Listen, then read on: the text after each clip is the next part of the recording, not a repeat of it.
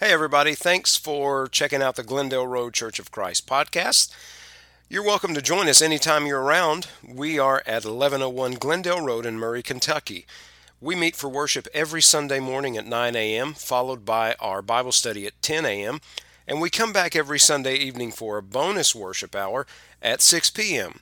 Also, every midweek on Wednesday at 7 p.m., we have a Bible study.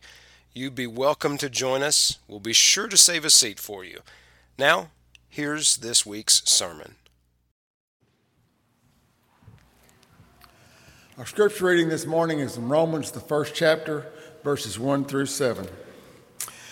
Paul, a servant of Jesus Christ, called to be an apostle, separated unto the gospel of God, which he had promised afore by his prophets in the Holy Scriptures, concerning his Son, Jesus Christ our Lord, which was made of the seed of David, according to the flesh, and declared to be the Son of God with power, according to the Spirit of holiness, by the resurrection from the dead, by whom we have received grace and apostleship for obedience in the faith among all nations for his name, among whom are ye also the called of Jesus Christ.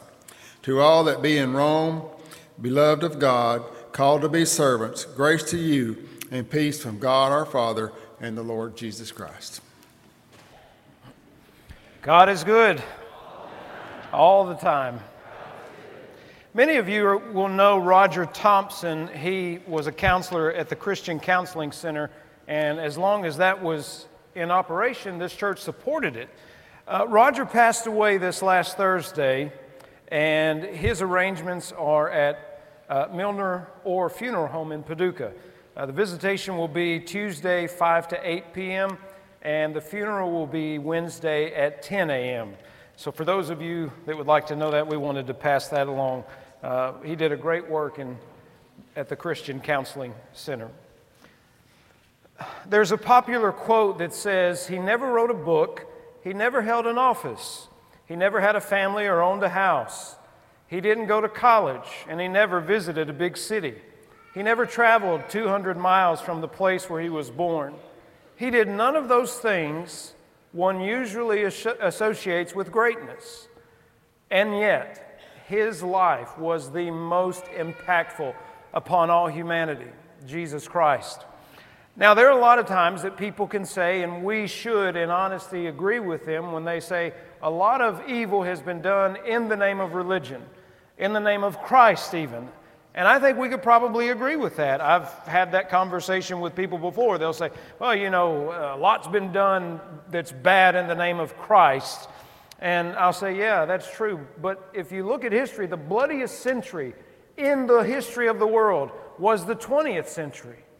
And it wasn't because of Christ, it was because of communism, Marxism, and the other isms that took many of our parents, grandparents, great-grandparents overseas to fight wars. But that's not to negate the reality that, yeah, you can say some bad things have been done in the name of Christ by those who claim to follow him and whose actions betray that confession. But look at all the good that has also been done because of Jesus Christ. Let me just give you a few things. Hospitals, orphanages, hospices, soup kitchens, and benevolent institutions were born by those who followed Jesus. Those who followed Jesus and began all those institutions, they regarded the poor, the sick, the homeless, the prisoner, the unemployed, the stranger, and the dying. So a lot of these things that we see in our society and take for granted were actually the product of Christian thought. Reforming society has stemmed from Christian principles. For example, the Spanish priest Las Casas advocated for Native Americans after seeing how poorly they were being treated by his fellow Spaniards. William Wilberforce led the charge to abolish slavery in England. Roger Williams fought for religious freedom for all. Elizabeth Fry reformed prisons. Dietrich Bonhoeffer resisted the evils of Nazism. Gary Hagen freeing prisoners from modern sex trafficking and bondage slavery. And there are countless other names who fought against the evils of their day and dared to believe that a better world was possible. And they did so with their Christian worldviews in mind. Institutions of higher education used to be institutions of religious learning.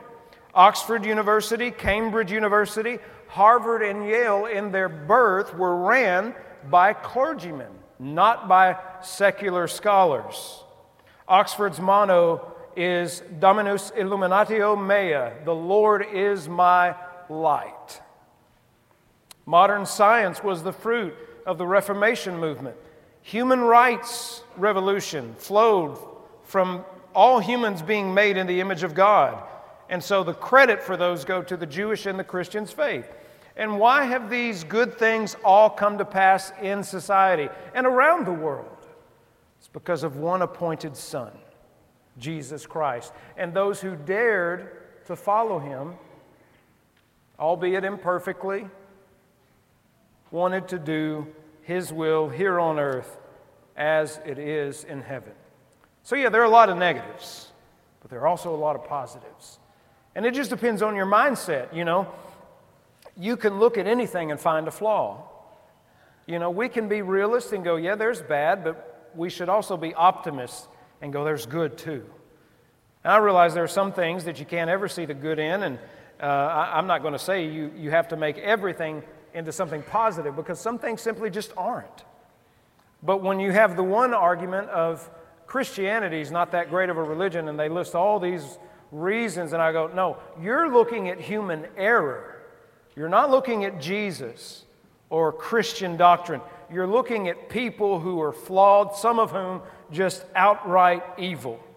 Now, if you were to use the words gospel, Lord, and Savior in ancient Rome, there would have been one thing that came to mind for the ancient Roman, and it wouldn't have necessarily been Jesus Christ.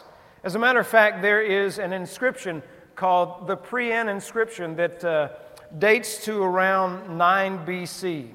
And that inscription says, the most divine Caesar, notice that language, has brought our life to the climax of perfection in giving to us the Emperor Augustus, who being sent to us and our descendants as Savior, has put an end to war and has set all things in order. And whereas having become God manifest, that is God in the flesh, Caesar has fulfilled all the hopes of earlier times. The birthday of the god Augustus has been for the whole world the beginning of good news concerning him. That word translated good news is the same word translated gospel. So the language that Paul uses here in the first 4 verses of Romans would have been political language to the Roman, and that's exactly what he writes to the Romans. Paul, a bondservant of Jesus Christ, called to be an apostle, separated to the good news, the gospel of God, which he promised before through his prophets in the Holy Scriptures, concerning his Son, Jesus Christ, our Lord, who was born of the seed of David according to the flesh and declared to be the Son of God. In the 2nd century, many Christians were put to death because they refused to say one phrase, Kyrios Caesar, Lord Caesar. Rather, they said, Kyrios Christos, Lord Christ. They couldn't bring themselves to call Caesar what rightfully belonged as a title to Jesus Christ. And oftentimes when they were rounded up, they were said, look, if you offer incense to Caesar, if you confess Lord Caesar, we will not put you to death. And many Christians, they refused to do so, and many of them were put to death as a result of it. So this language that Paul is using is, on the one hand, in their context, it's political. There are actually Roman coins that archaeologists have found that refer to Caesar as the Son of God. Now, if you look on the right coin to the left of the head, Divi, and there's that F. In Latin, that's Son of the Gods or Son of God. So when you point out Jesus as the Son of God, you're actually taking the good news of the gospel of Jesus Christ and you're setting it at opposite with the earthly power that existed in that day. Sadly, we've gotten a little bit away from that, and we try to blend the two. do good here on earth by all means, yes, but we will not have heaven on earth until the Lord's second coming. And even then, He has a greater plan than just bringing it all to this earth. So to say that Jesus is Lord is to imply that Caesar is not. And to proclaim Jesus as the Son of God is to deny that Caesar is, and also denies Him of the highest title by which He was called.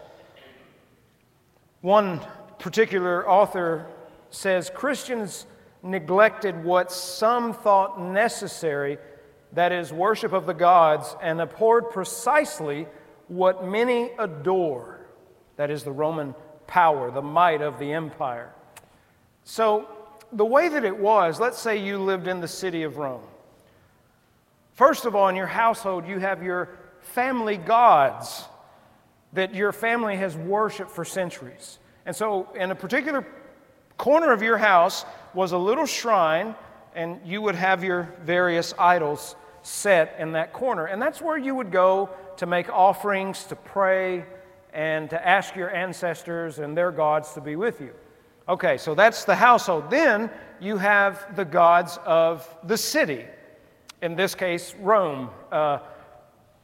Remus and Romulus, if you know Roman mythology, two brothers that warred against each other. Romulus, the one who prevailed. So Rome is named after Romulus. So you make offerings to him. And then you have the gods of the empire as a whole. Jupiter and Gaia and the various others. Now, it wasn't anything to them to just keep adding gods to everyone that they worshiped. But then you have this group of people, most of them in the early centuries, they were just Jewish. And at this time, the Jews were already looked at with, the Romans thought they were just weirdos. They don't work on the Sabbath on Saturday. That's odd. They knew that they didn't do a lot of the other things, that they believed in one God. But then you have some who were converting from the Roman religions to Christianity, and they no longer show up at the city festivals. They no longer show up for the empire festivals. And so the thought was, you must be opposed to Rome. And if you're opposed to Rome, you are guilty of treason. And those were the charges. That was the thinking in that time. And we see this somewhat reflected in a passage in Acts chapter 17, verses 6 through 7. When they didn't find them, they dragged Jason and some of the brethren to the rulers of the city, crying out, "These who have turned the world upside down have come here too. Jason has harbored them, and they are all acting contrary to the decrees of Caesar, saying there is another king, Jesus." So that was the accusation against them at that time. But here's what we notice from what all that Paul had to say. Look at Romans chapter 1, beginning verse 5. Through him, we have received grace and apostleship for obedience to the faith among all the nations, for his name, among whom you also are called of Jesus Christ. So God's good news isn't just limited to a specific people or racial group. It's for all the world. It's universal. Everyone is invited to make Jesus their king. And this was promised, Paul goes on, according to the prophets in the Scripture. And if you look at it from this angle, Paul is drawing on the history of Israel. And at this time, when he wrote this, the Gentile population has swollen to outnumber the Jewish believers. And so you have more Gentile Christians in Rome than you have Jewish Christians. But Paul's reminding them that this universal salvation has come all the way through Israel's history.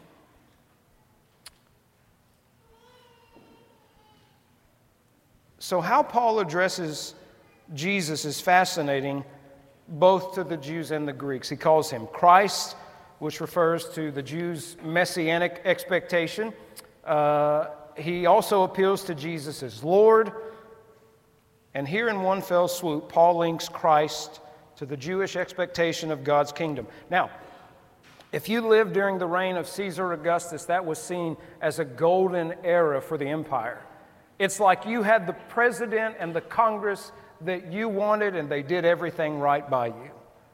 There was actually a phrase for that particular period of history, the Pax Romanum, the peace of Rome. Augustus Caesar ended the civil war that had been going on for a long time, many, many years. And he ushered in peace and prosperity. And people look at this and they go, this kingdom of God? Why do you mention this kingdom of God? There's one main difference between the Roman Empire, peace and prosperity, and the kingdom of God. In the Roman Empire's peace and prosperity, no matter how well you do, guess what? You're still going to die. But in the kingdom of God, King Jesus, through his sacrifice, offers you eternal life. Sounds a little far-fetched, doesn't it? It's almost like we're chasing that fountain of youth. And many of us do it without actually calling it that. What do? You know, we use products, and some people have surgeries and all these other things because we want to look youthful. We don't want folks to know. You know, somebody asked me, they said, "Are you going to dye your hair?" I said, "Why would I do that?" "Well, you've got grays." I'm like, I want everybody to know what this church has done to me, right? No, but I'm like, no, whatever. I said, look, if it turns different colors, that's fine. But now if it turns loose, then I'll do something. You know, I'll probably just start shaving my whole head. Thankfully, it's not turned loose. It's just turning another color. But, you know, in the Bible, it says that the hair of gray is a crown for them. Well, why am I going to take off a crown if the Lord says it's a crown, right? But we want to look youthful, but here's the reality. We're getting older. Things don't operate like they used to. Probably a couple days this last week, I woke up and started out the day taking in a leave. That's fun. These things happen. This body has probably already reached its peak. Maybe it's on the downhill slope. We do the best. Some of us take better care of ourselves than others. We diet, we exercise, and others are like, well, the Lord's going to give me a new body, so I'm going to pray for him to bless this fried chicken. Once you pray for it and ask the Lord to bless it to the nourishment of your body, those become the Lord's calories, not mine, right? That's how some people think. Peace and prosperity is wonderful. Don't get me wrong. But I'm going to tell you something else. In light of peace and prosperity, there is every one of us in this church today who wishes that a seat that is going to be empty next Sunday wasn't empty. Peace and prosperity? That's great. I'd much rather have that loved one in that chair. When you look at the world that way, and if all you have is hope and the powers of life, you go, there's no hope. But through Jesus Christ and our faith in him, we have the hope of eternal life. And Paul says that Jesus has been proven to be this Son of God with power, verse 4, according to the Spirit of holiness, by the resurrection from the dead. I've told you before, and I'll tell you again why I believe in the resurrection. I know some people say, oh, that just sounds so, why would you believe that the person died and then rose from the dead? Well, I could go on a whole tangent about that. Some people believe that we evolved from primordial slime. That life came from non-life, that order came out of chaos. That doesn't make sense to me. Now, the resurrection does, and I'll tell you why. We look outside right now. It's a little cold, going to get colder by next week. Make sure you paid your electric bills because you don't want that shut off by next week. But, you look, the trees have lost their leaves. The flowers have died. But guess what? Come spring, what's going to happen? Nature's going to come back to life. That's a form of a resurrection, isn't it? Going to death and then coming back to life? Or how about, I love the butterfly, the caterpillar, right? Metamorphosis, when we were in school, they would explain, you got this little caterpillar, fuzzy caterpillar. That thing will spin a cocoon and is going to kind of hibernate for a while. But when it emerges this beautiful butterfly. I don't know but Stephanie, I don't know what these flowers are that she plants, but the butterflies like to fly all around them. I'm not going to peonies, no. Perennial? No, I don't. Ask Stephanie, she'll tell you all about it. I just know they're pretty, and the hummingbirds fly around them, the butterflies fly around them, and anyway, if that doesn't just give you a sense of joy and wonder, then you got a boring life. I just think God gives us a lot of beauty in nature. But look at these passages too. One of the things that the gospel, that the biblical writers show us and explain is that there were some odd beliefs even in that time. Matthew covers one in Matthew 28, verses 12 through 15. If you'd like to look along, feel free to. Matthew 28, verses 12 through 15. Now, this is on the morning that Jesus rose from the grave. And so Matthew's probably writing a couple decades after everything took place. Verse 12, when they had assembled with the elders and consulted together, they gave a large sum of money to the soldiers, saying, "Tell them his disciples came at night and stole him away while we slept. And if this comes to the governor's ears, we will appease him and make you secure." Look at verse 15. So they took the money and did as they were instructed, and this saying is commonly reported among the Jews until this day. So Matthew, writing maybe 20 years after this happened, Matthew said, even to this day, this is what people are saying. That we, the disciples, stole the body of the Lord. And they did this to save the soldiers who were supposed to have been guarding the tomb, only to come to discover that the tomb was empty. Another one is Acts chapter 1, verses 2 and 3.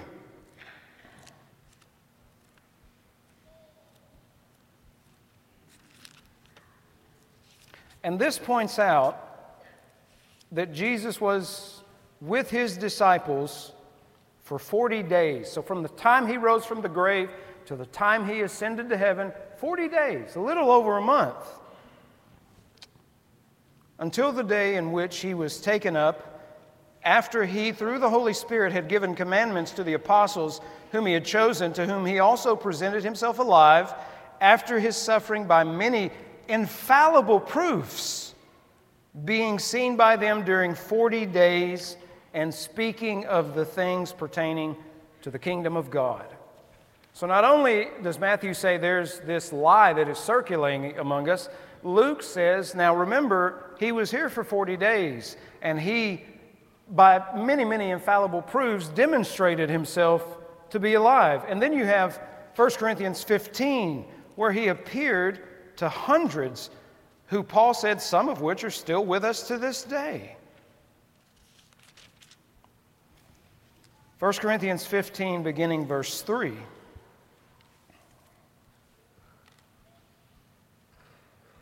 For I delivered to you, first of all, that which I also received, that Christ died for our sins according to the Scriptures, and that he was buried, and that he rose again the third day according to the Scriptures, and that he was seen by Cephas, then by the 12. After that he was seen by over 500 brethren at once, of whom the greater part remain to the present, but some have fallen asleep. After that he was seen by James, then by all the apostles, then last of all, he was seen by me also as one born out of due time. I think we've got some pretty compelling evidence, not only from nature, but also from the eyewitness accounts. And I showed you a week or two ago what some of the pagan non-believers had to say about Christianity in their own time, having no skin in the game, no interest of proving anything one way or the other. I think the record is pretty clear. And if I were to ask you what year are we in, it's not a trick question, you would answer, well, 2022. What are we counting our years by? Counting our years by the life of Jesus. right? We used to, on older documents, it used to be AD. In the year of our Lord, that's what AD stands for, Anno Domini. Now people have changed that, and it's CE and BCE, whereas it used to be just BC and AD when I was in school. But we're counting time by someone who lived. You can't convince me that that man's life was unimportant. When you consider that he didn't do any of the esteemed things that we consider to be successful. It was a very obscure person. And when they began to preach the gospel, notice that they started at Jerusalem. They didn't go all the way to the headquarters of the Roman Empire in Rome. They started way out in the country, we might say. And they preached, and they went there from Samaria and then to the uttermost parts of the world. Now, if that message was a farce, surely it would have not made it as far as what it had. And if Jesus hadn't risen from the dead, all you got to do is produce the body. End of discussion. This year didn't start off the greatest. We've been dealing with 2 years of COVID, and then we get to 2022, and we notice movements over in Eastern Europe that put everybody on edge. Some of us had other things happen not so great. This year in January, my last living grandparent passed away. If you count the time in the womb, he was 80 years old. I think 80 is pretty young when you consider how long people are living. But I remember when we went down to Nashville, snow on the ground, and was talking to my... Now, he married a lady when I was a kid, and she's been Granny Kathy. So let me rephrase that, my last living biological grandparent. Well, anyway, so Granny Kathy called, and she let me know that he had passed away. And so we talk on the phone and make all the arrangements for the funeral and get down there for the funeral. And it's funny because he has 2 siblings left, one older, one younger, and his other 2 brothers, the baby and the eldest, had both passed within the last 6 months. So been a lot of things happening. So I'm talking to Granny Kathy, and Granddad had COVID, but he had also been fully immunized. But she said, now he also had COPD. I was like, well, I never knew that he had that. And you think of people with COPD, they have an inhaler, an oxygen tank or something. She said, yeah, he would take breathing treatments every night, but he would not walk around with an oxygen tank.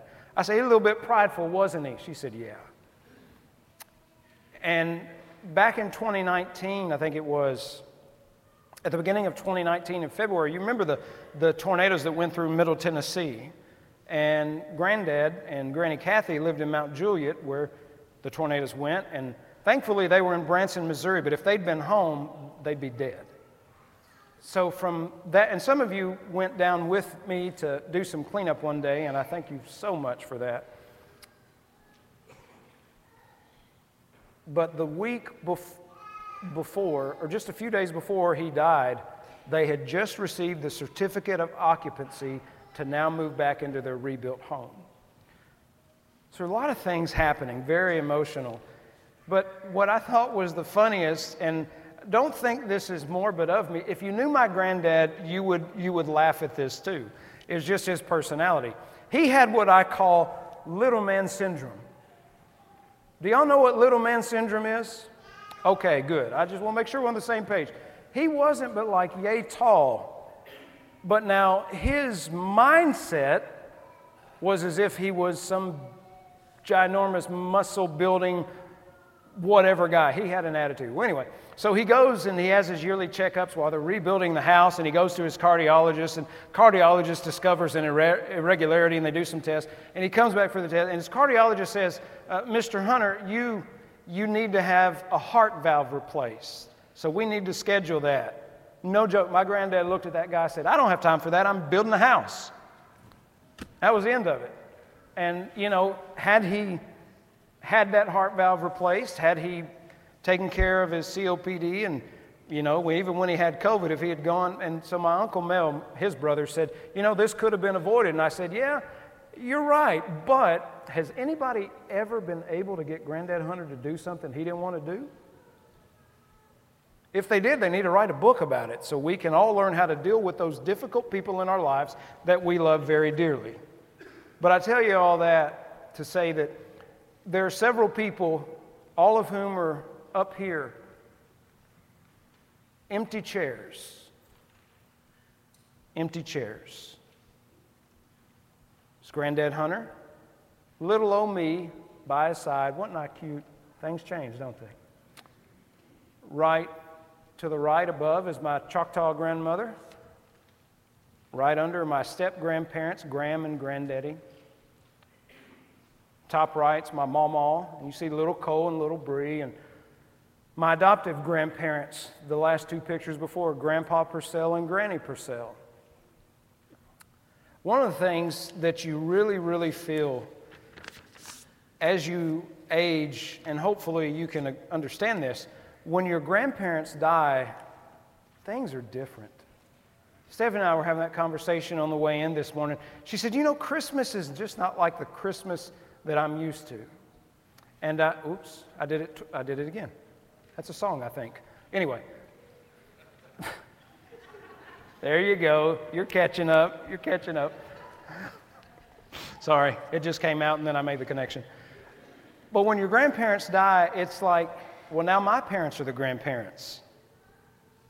And what we knew as children growing up, that reality is no longer there.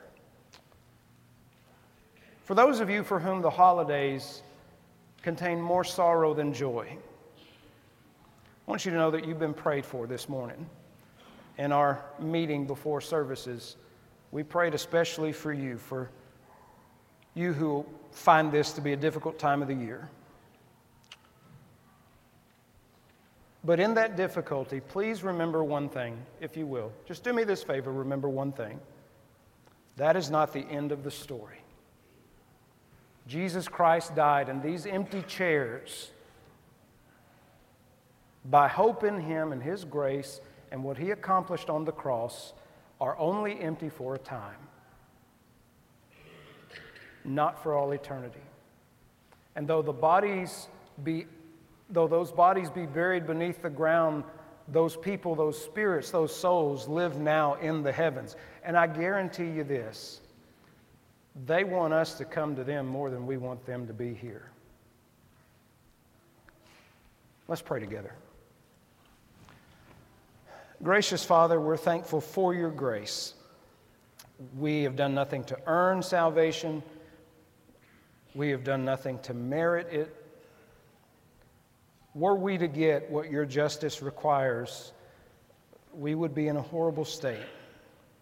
But thankfully, your justice is far superseding that of men because it entails and encompasses your holiness, which offers to us salvation through Jesus Christ and the hope of eternal life. And we thank you.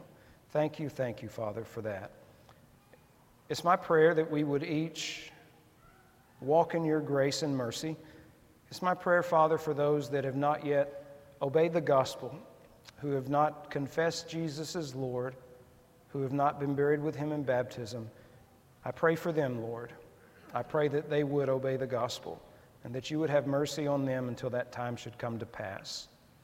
Bless those who will mourn this season. Give them your peace and your comfort. And bless us each, that, Father, when our time here on this earth is done, that we could be welcomed into your presence in the heavens, where there is the hope of eternal life. We pray in Jesus' name, amen.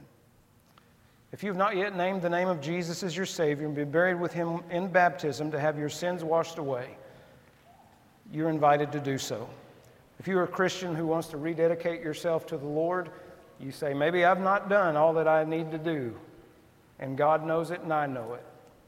We'll be glad to pray with you and for you. Just make your way to the front as we stand and sing together.